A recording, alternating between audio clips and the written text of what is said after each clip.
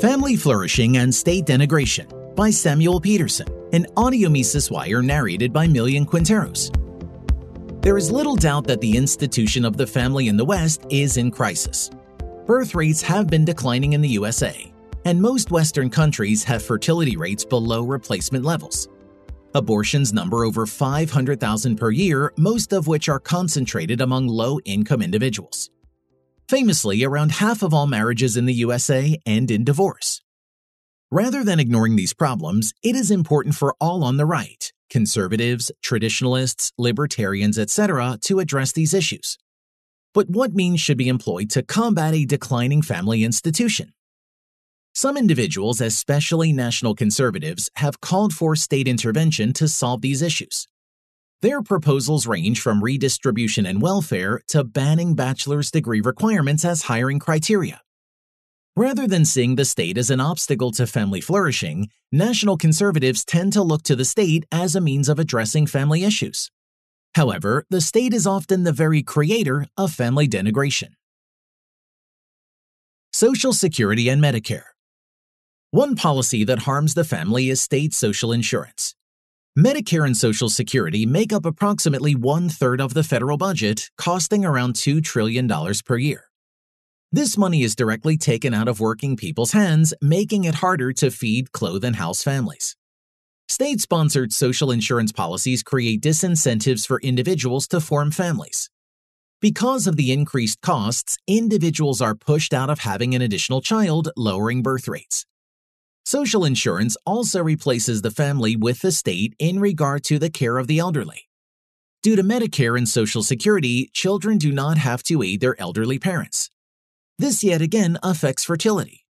To put it bluntly, why would I have a child who is going to make me sacrifice decades of my own time and cost me hundreds of thousands of dollars, only for them to not take care of me in my old age? A similar case of the state subverting the role of families came with the advent of the welfare state. Historian David Beto writes, "A conservative estimate is that one-third of adult American males belonged to mutual aid lodges in 1910.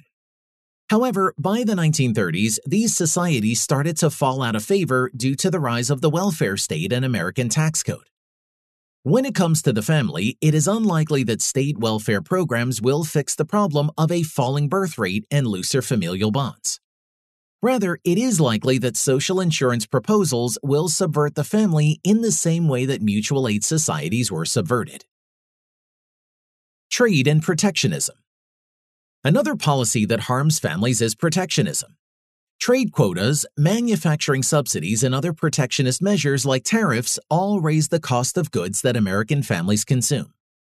As Scotland Sitcom writes, protective tariffs force American families and businesses to subsidize, through hidden regressive taxes, the small share of U.S. manufacturers and workers, and the tiny portion of the total economy and workforce that compete directly with the imports at issue.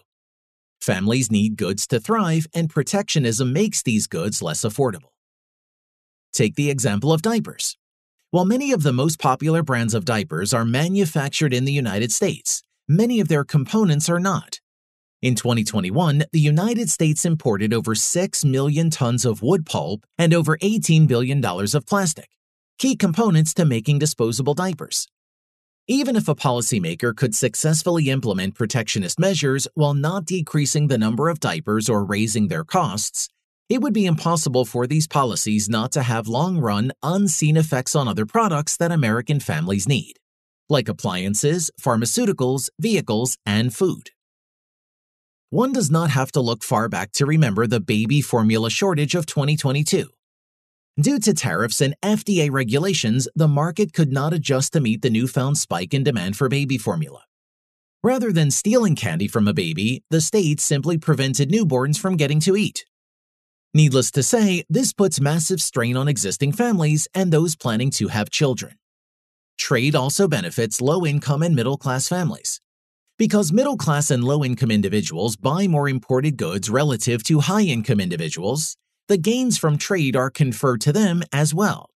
For example, the types of goods that are made in Mexico and China are more likely to be bought at Walmart by an office worker than by a top 1% income earner at a luxury department store. Of course, these goods make it much easier for poorer families to raise a child and devote more time to their upbringing, thus promoting a flourishing family. Inflation and monetary policy. Another avenue by which the state destabilizes the family is through monetary policy. As it stands today and has for many years, the Federal Reserve targets a 2% inflation rate every year. Due to this, the current monetary regime erodes savings for families, making future planning and economic calculation difficult. For example, if two parents decided to put away some of their money every paycheck upon their child's birth for their college fund, by the time that child graduates high school, that saved money will be worth substantially less. Family formation is drastically impacted by the Fed's inflationary policy.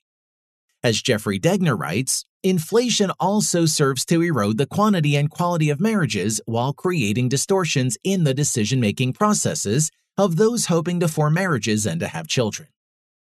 In the case of hyperinflation, such as what happened in the Weimar Republic in Germany, so too is the family abused. The spiritual consequences of inflation upon the family cannot be understated too, as moral standards and expectations of savings are diminished.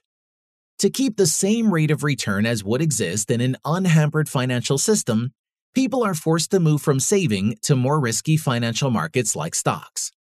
The consequences of failed investments on families are obvious and a route by which the current monetary state harms family flourishing. The system of monetary expansion and currency debasement as it exists today under the Federal Reserve greatly impacts both the number of children and marriages formed, as well as the degree to which families thrive. Given the effects of the state on the family, it is highly unlikely that state intervention can fix a dying family. Churches and religion, civic organizations, mutual aid and charity all must be turned to, not the state, if family flourishing is the goal. An active managing state does not mean a thriving family. To help families grow and live happier lives, the role of the state must be drastically cut back, allowing families to take back the vital role that they serve.